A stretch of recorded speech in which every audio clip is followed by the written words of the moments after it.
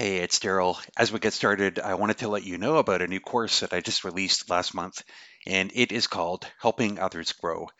And if you are interested, I want to give you a special coupon for podcast listeners, and the code is podcast21, podcast21, and that will get you $10 off the course Helping Others Grow. If you're interested, go to gospelforlife.com and you can find out more information there. Okay, that's it. Let's get started. Welcome to the Gospel for Life podcast. We help churches make disciples. And now, here's your host, Daryl Dash.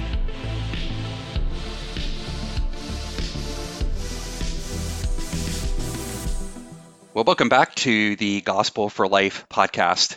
I'm so glad that you're joining us today, and I'm going to be chatting with Rich Villodas about his new book, The Deeply Formed Life. This is a book about 5 transformative values that root us in the way of Jesus. And I've read a lot of books about spiritual formation, but I've never read one that talks not only about contemplative rhythms and interior examination, but also topics like racial reconciliation and sexual wholeness. I can't wait to talk to Rich about this book. Rich is the Brooklyn-born lead pastor of New Life Fellowship in Queens, New York, and he and his wife Rosie have 2 children, and they reside in Queens. Rich, thanks for joining me today. Daryl, thanks for the invitation, and I just look forward to getting to know you and having a good conversation. So, Rich, let me see if I get this right. I'm fascinated by your book. You're a Pentecostal who's learned from contemplative monastic traditions and who's also concerned about racial reconciliation and missional presence in the world. Did I get it right? That's just about right. I don't know what I am from time to time, but I am trying to hold all these things together. How did you develop the skill of learning from the different streams of Christianity? It's such a great question. Not many people ask me that, and so I'm glad to respond to that. You know, I had the great gift in the first 5 years of being a Christian. I'm 42 years old, became a Christian at 19. And in the first 5 years, I was very open, teachable, moldable. And it just so happened that God kept bringing my way very different people from different traditions who were holding on to some aspect of Christianity that I did not know. They don't belong together in the sense of most people do not hold these things together. I had no clue. I just thought this is the normal Christian life, to talk about the power of the Holy Spirit and to talk about silence and contemplation and to talk about racial justice and reconciliation. I just thought this was the Christian life because God kept bringing people my way who emphasize these things. And so by my 5th year, I was exposed to such a wide array of Christian tradition and history that I just thought, yeah, we're supposed to hold these things together. I would find out that this is not normal, that a lot of folks don't hold it together. So I think by God's grace, I was exposed to a wide array of people introducing me to these various streams and traditions. Do you find that makes people uncomfortable sometimes who maybe aren't used to seeing, maybe, we all get in our little tribal group and echo chamber, and we're not used to learning from each other. So how do people react to that? A lot of folks are disoriented by it. I think they hear me talk about contemplation and they think, okay, that's great. But then I talk about interior examination or racial justice at that point. And some folks are a bit disoriented, off kilter because of that. So for the most part, people have been, I think more than anything, intrigued. I feel like from time to time, I'm just this exotic animal at a zoo that people are looking into the mirror and go, oh, what is that?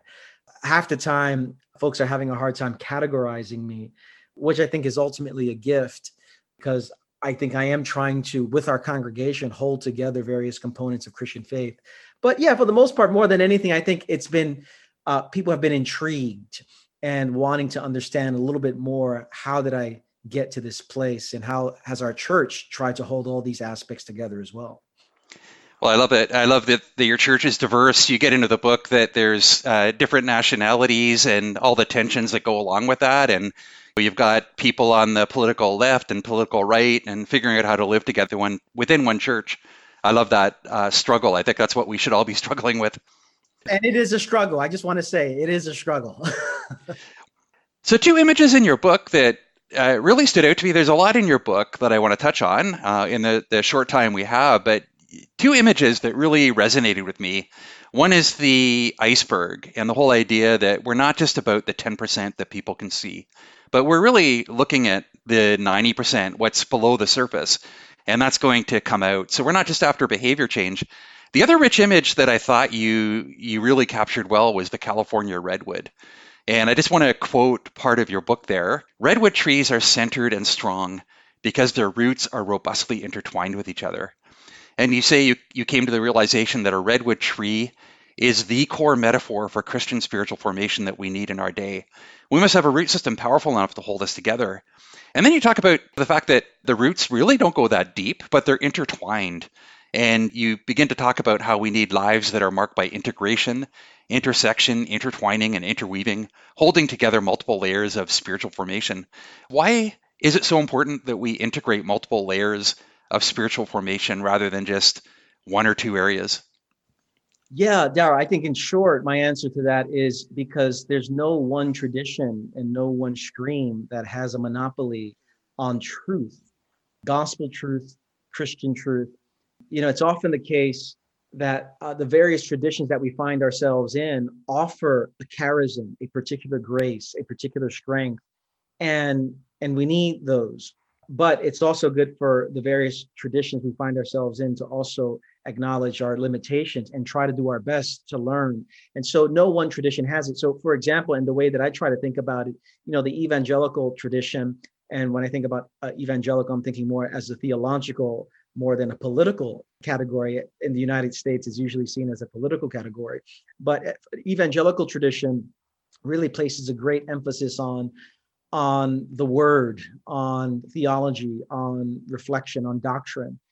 The Pentecostal tradition often emphasizes right experiences. The progressive mainline traditions emphasize right engagement in the world. And I think we need all these things. The problem is it often gets segmented. Sometimes we're going to focus on right thinking or right experiences or right action. I think we need all of them to bear witness to Jesus faithfully in this world. And so no one tradition, no one stream, no one branch holds the entirety of God's truth. And we need to open ourselves to that. So to your point, for me, the deeply formed life, it is the holding together of those 2 images, the iceberg and the redwood trees. The iceberg really is about depth of life, God looking to transform not just the 10% of our behavior modification, but really going down deep beneath the surface to identify the fears, the messages, the idols that God longs to heal and transform. And then the redwood trees, the deeply formed life is about breadth as well. So it is depth and breadth, and understanding that we have so much to learn and so many gifts in the body of Christ.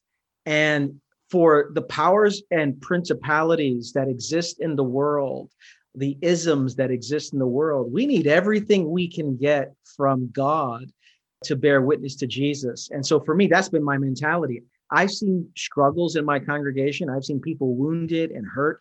I need every aspect of Christian faith and tradition to help to respond to the particular forces that exist in our world. So for me, I want to see people transformed, and I know not one tradition is going to have all the answers to it. I want to get into a couple of values that you talk about that we don't normally see covered in spiritual formation books. I would say maybe at least in the evangelical church, it reflects maybe a little bit of a weakness where we can learn from other groups. And yet it's so difficult to talk about these areas. So one is racial reconciliation. Man, if you even bring that up these days, it's like a bomb goes off. And it's really even hard to have a discussion about that. And the other area is sexual wholeness, which we seem to talk about, but we're also plagued with scandal after scandal. I'd say we're not doing that great in either of these areas. So why is it important that we actually pay attention to developing deeply formed practices in these areas? Yeah, with regard to the racial reconciliation piece, I think it's so important because having a particular theology and formation that pays close attention to this, for me, is rooted out of a particular understanding of the gospel. If we understand the gospel to be more than just a decision we make, more than just a soteriological transaction, more than just an atonement theory, if the gospel is the good news that in Jesus Christ and in his life, death, resurrection, and enthronement, that the powers of sin and death no longer have the last word, that in his name a new family is created. This is Ephesians 2, the dividing wall of hostility coming down. If that is our understanding of the gospel, then it should speak to the fragmentation that exists between us, whether it be racially, whether it be related to class, related to ethnicity, across the board there. So for me, the reason why this is such a priority is because I have a particular understanding of the gospel that goes beyond an individual decision. In Jesus Christ, a new, redeemed, forgiven, and forgiven family is being established and created. And for me, that's the starting point. I don't start with sociological terminology, political terminology. I start with the theological category of what is the gospel. So from the racial component, the gospel. And then secondly, to talk about sexuality and sexual wholeness, and you're right, these are the two most polarizing issues of our day. And the reason why I included it in a book on spiritual formation was because of what you list in terms about the scandals, but not just the scandals. It is what I have seen is there's not a thoughtful, integrated way of understanding Christianity and spirituality. And so I'm asking in these two areas, I'm basically saying the gospel is big enough to create a new family, and that our sexuality need not be separated from our spirituality, but integrated into our spirituality. In the evangelical Pentecostal tradition that I'm from, that's not what we hear. We hear language of suppression, repression, and as a result, people acting out. What I'm getting at is, no, I think we need a robust theological and formational approach to hold this together, because this is core to what it means to follow Jesus in our world. So, and to talk about this only opens a Pandora's box, because it leads to additional questions about how do we understand human sexuality? What are the boundaries of human sexuality? How do we understand the cultural moment we're in and have important dialogue with people who might view sexuality in different ways? So sometimes I go, why did I do this to myself? But I do believe still these are important categories for spiritual formation in our particular day. So you're a pastor, and you mentioned in your book that within your church, you have people who believe Black Lives Matter, and you have people in your church who say all lives matter. And it seems like it's so difficult to have this conversation, and not even to be spiritually formed in these areas, but even to bring them up. So I appreciated what you did in your book and how you handled, especially the racial reconciliation topic, which just seems so difficult to even talk about. Talk to me about, as a pastor, how do we help our people be spiritually formed in this area when it's so hard to even talk about it? Yeah, I think the best gift that a pastor brings to a congregation is not necessarily or primarily theological rigor, sociological research, historical nuance, political understanding. I don't think those things are very important. I think the best gift a pastor brings a congregation is an unanxious presence. And if we can begin at that point, I think it sets in some ways the temperature for the community. It just so happens that a lot of pastors have a hard time being a non-anxious presence. And what I mean by non-anxious presence, I'm not talking about just being stoic the whole time and unbothered and sort of just like floating through the air without any problems. I mean, to be anxious is essentially to be marked by reactivity. To be non-anxious is to not be marked by reactivity, but to be thoughtful and prudent and present. I think that is the work of pastoral ministry in this particular moment, whether we're talking about politics, whether we're talking about race, whether we're talking about sexuality. How can we remain a non-anxious presence in the whirlwind of our particular culture?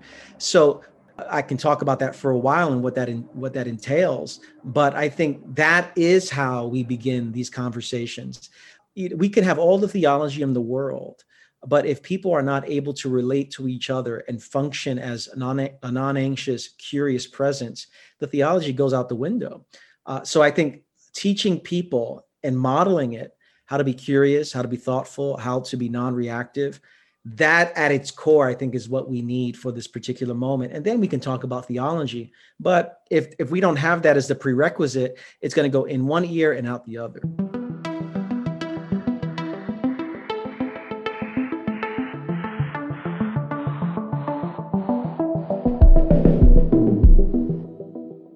This touches on something you write later in the book, which I think has huge ramifications for pastors. You write, the best witness we have as the church is not our good music, nor the programs that meet felt needs, nor the quality of the edifice that people worship in. The best witness we have is our transformed lives. And if you unpack that a little bit, I know you're not writing in particular to pastors there, but I think if you apply that to pastors, the best thing that we have to offer our people is probably our own transformation.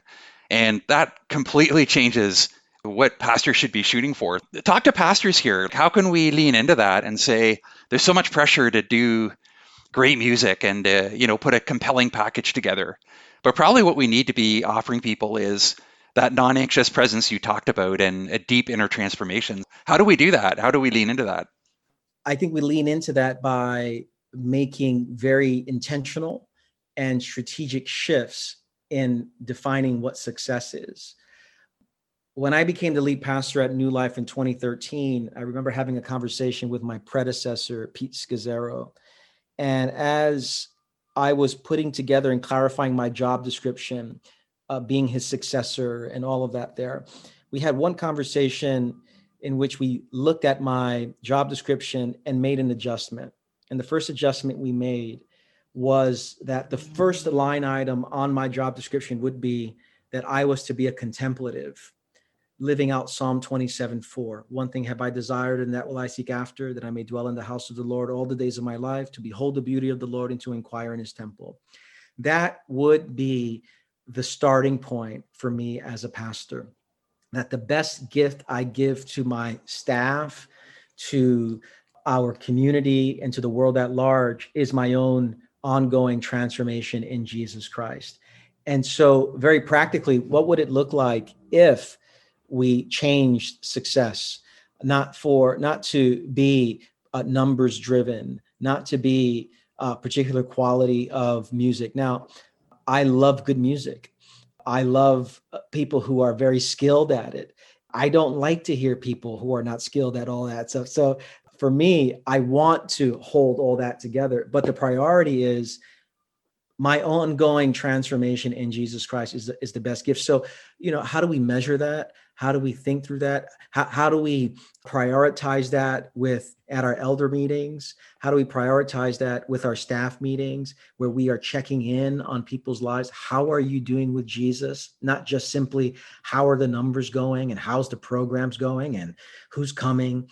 I think all those things are important and need to be talked about in the meeting. But what if the first 20 minutes of the meeting, we're talking about our soul? I'll give you one example, Daryl. At our elders meeting, every month, the first Wednesday of each month, we gather. And over the last few years, we've made a really important shift in how we begin these meetings. The meetings are usually 3 hours long, once a month. And the first 30 minutes of that meeting, I'm giving maybe a 5 to 7 minute reflection on a particular value of ours, something maybe from the Deeply Formed Life, one of our 5 values, or something from our rule of life, and 5 to 7 minutes. And then one of our elders shares how this value has been impacting them, how they're wrestling with it, areas of failure, areas of ongoing growth. And then after they share, sometimes 5, 10, 15 minutes, we ask questions, we encourage them, and then we pray for them. We lead every elders meeting starting that way. And it creates a particular culture, a culture that our lives matter before God. And every life is incredibly important in our growth and how we're trying to journey with Jesus. And so it is these shifts. But I think the biggest shift is redefining what success is. Success is not simply to be numbers driven. Success is, how is my life with God, and how am I leading others to have that kind of life with God as well? But it begins with ourselves as pastors.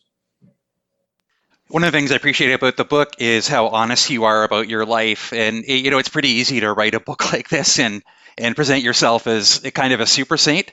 And yet you're transparent in there about, bus trip that you have where you get off early because of the utter insanity going on in the bus, and marriage tensions that you've experienced, and just the real life. So what you're talking about, because you're talking about the 90% that's below the surface, and you're talking about a lifelong process, help us out. For all the people who struggle, feel like they're not making progress or that it's slower than they would like, what would you say to them to give them hope and help them persevere through the struggle? I think of two things that come to mind when I think about people who recognize their own brokenness, yet have a hard time naming it, integrating it into their life with God. Two thoughts come to mind. One is, I often think people feel this way because they have a particular image of God that needs to be healed. And we often view God, maybe not theologically in our brain, but functionally and emotionally, as vindictive, as petty, as waiting to get me. And for me, when I'm driving in Queens, I don't know how things are in Toronto, but in Queens, I don't have a parking spot in my neighborhood. It's 2.2 million people live in this borough. And so there are times where I can be circling for 30 minutes, just finding a parking spot. And there are times when I'm trying to circle, I go, is it because I didn't pray today that I can't find a parking spot? Lord, are you doing this to me? Like, that's what's in the deepest part of my soul, this particular skepticism about God's love that's now being revealed in my inability to find a parking spot. And in those moments, I realize the image of God in my mind still needs to be healed. So part of it, I think, is let's look at Jesus and how Jesus deals with broken people. Jesus is the one who heals our image of God. So that's the first part about it. And I think that leans into a secondary aspect of how we deal with our brokenness. I think the language of compassionate self-confrontation is necessary in our world. It's often the case that there's a lot of self-confrontation without compassion, or there's lots of compassion without self-confrontation. And I do think we need to hold on to this compassionate self-confrontation so that when we recognize our brokenness and weakness, our failures, we're not beating ourselves up, but we're asking ourselves curiously and compassionately, why did I respond that way? Why did I try to soothe my pain through this particular way? Why did I act impatiently? And I think if we can begin to approach ourselves with that compassionate self-confrontation and having our images of God healed, I think it makes a world of a difference for how we deal with our own brokenness. Well, Rich, I just have a few questions for you. I want to ask you one more question about the book, and then if you're game, I want to ask you a couple more personal questions, not intrusive, but more personal. Talk to pastors who want to help their churches develop the 5 practices that you talk about. What advice would you give them to, maybe you've touched on it already in terms of being a non-anxious presence and modeling it yourself, but what advice would you give to a pastor who wants to take these 5 practices and begin to see that congregation shaped by these sort of practices? I think, first of all, I think it requires a wrestling with theology. In the way that I outline the book, the first chapter of each of these values that I write about there's a theological component followed by more of a formational, practical, practice-oriented component where how we live into these things here.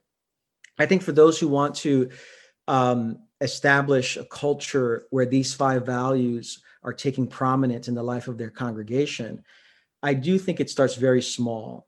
I do think it starts with who are the core leaders that need to be in conversation with you as the pastor. And so it might be whether your staff is a staff of 2 or a staff of 20 or a staff of 200. Who are the people that we need to be wrestling with this through? And I think as you begin to do that, what we're looking at here are cultural shifts. This is not just like a good sermon series. This is the way that we're functioning together needs to change. The way that we're thinking about things like race or sexuality needs to be adjusted. And so I think starting small, who are the small group of people, and then working our way outward. The tendency that lots of pastors have is they read a book, and I say that because I know that this is what I do. I read a book, I go, wow, this is amazing. I love it. I'm going to talk about it next Sunday. And then we move on to the next thing. And when that happens, it's not integrated in me. I haven't wrestled with it thoughtfully. I just need something to preach. And so I don't think that's the best way for something like this. I think there are certain books that you read it and preaching it immediately is a good thing. But I do wonder if what I'm trying to get at is it's a culture shifting way of being the church and holding together particular aspects of it. So I do think having a more multi-month approach, 6 months or so, wrestling with it within smaller communities, and then slowly branching out to invite the rest of the congregation into it. But I do think it starts with theology and then a slow process of unpacking that with the people who have a lot of influence and who other people in the congregation gravitate towards. I'd say a slow process like that is really important. Let me ask you just a couple personal questions. What are you learning right now? 2 things I'd say. One, I've been reading a lot about the concept of powers and principalities and the ways that these unseen forces impact our world. And so you see it with political hostility, racial injustice, the disproportionate ways that people are being treated unjustly, what have you. There's something beyond what we see with our eyes. And so I've been immersing myself in that. This happens to be for a writing project for a second book that's coming out next summer. So I'm immersing myself in powers and principalities. Also on trauma. I've spent a lot of time researching and writing on trauma. So those are a couple of things that I've been immersing myself in recent months. And I think as a leader, I've been really impacted by family systems theory over the past decade, but more specifically in the past 4 to 5 years. And the concept of self-differentiation, of holding on to myself or remaining close to myself while remaining close to others in times of high anxiety. I've been really trying to tease that out and grow in that. So I'd say powers and principalities and self-differentiation are some of the things I'm thinking about as a pastor in particular. Final question. What's encouraging you right now? Oh, well, as a native New Yorker and a huge basketball fan, the New York Knicks are encouraging me. I've been a suffering sports fan for many, many years. So I say that jokingly and very seriously. I'm very emotionally invested into New York sports. So that's one thing that's giving me encouragement. I am also encouraged by the creativity and the perseverance of pastors. This is a very difficult season we've been in the past 15 plus months. And I know there's a lot of stories about pastors who have maybe quit or pastors who have chosen to take on a different vocation. And those are the stories that often get highlighted. I'm also really encouraged by pastors who are going through very difficult times and saying, in the name of Jesus and in the power of the Holy Spirit, we're going to press through. I have lots of conversations with those pastors, and I'm so encouraged when they're continuing to lead, even in some very difficult moments. So the Knicks and persevering pastors are giving me lots of encouragement these days. Well, being a Toronto resident, living through the Raptors victory, I guess 2 years ago, I know what it's like. So I hope you experienced that buzz. That would be amazing. I pray to God, yes. Rich, I really appreciate your writing. I appreciate your social media presence, the way that you represent on there as well, and just a bit of your personality, a bit of the character that's being shaped in you comes out there. You can tell a lot about somebody's social media presence these days by what they engage in and what they don't, and your non-anxious presence there is appreciated. Thank you for your book. Thank you for your ministry. I hope to read more of your books in the future. Thank you, Darryl. And hopefully when all this is all done, we'll either connect in Queens or in Toronto. Thank you.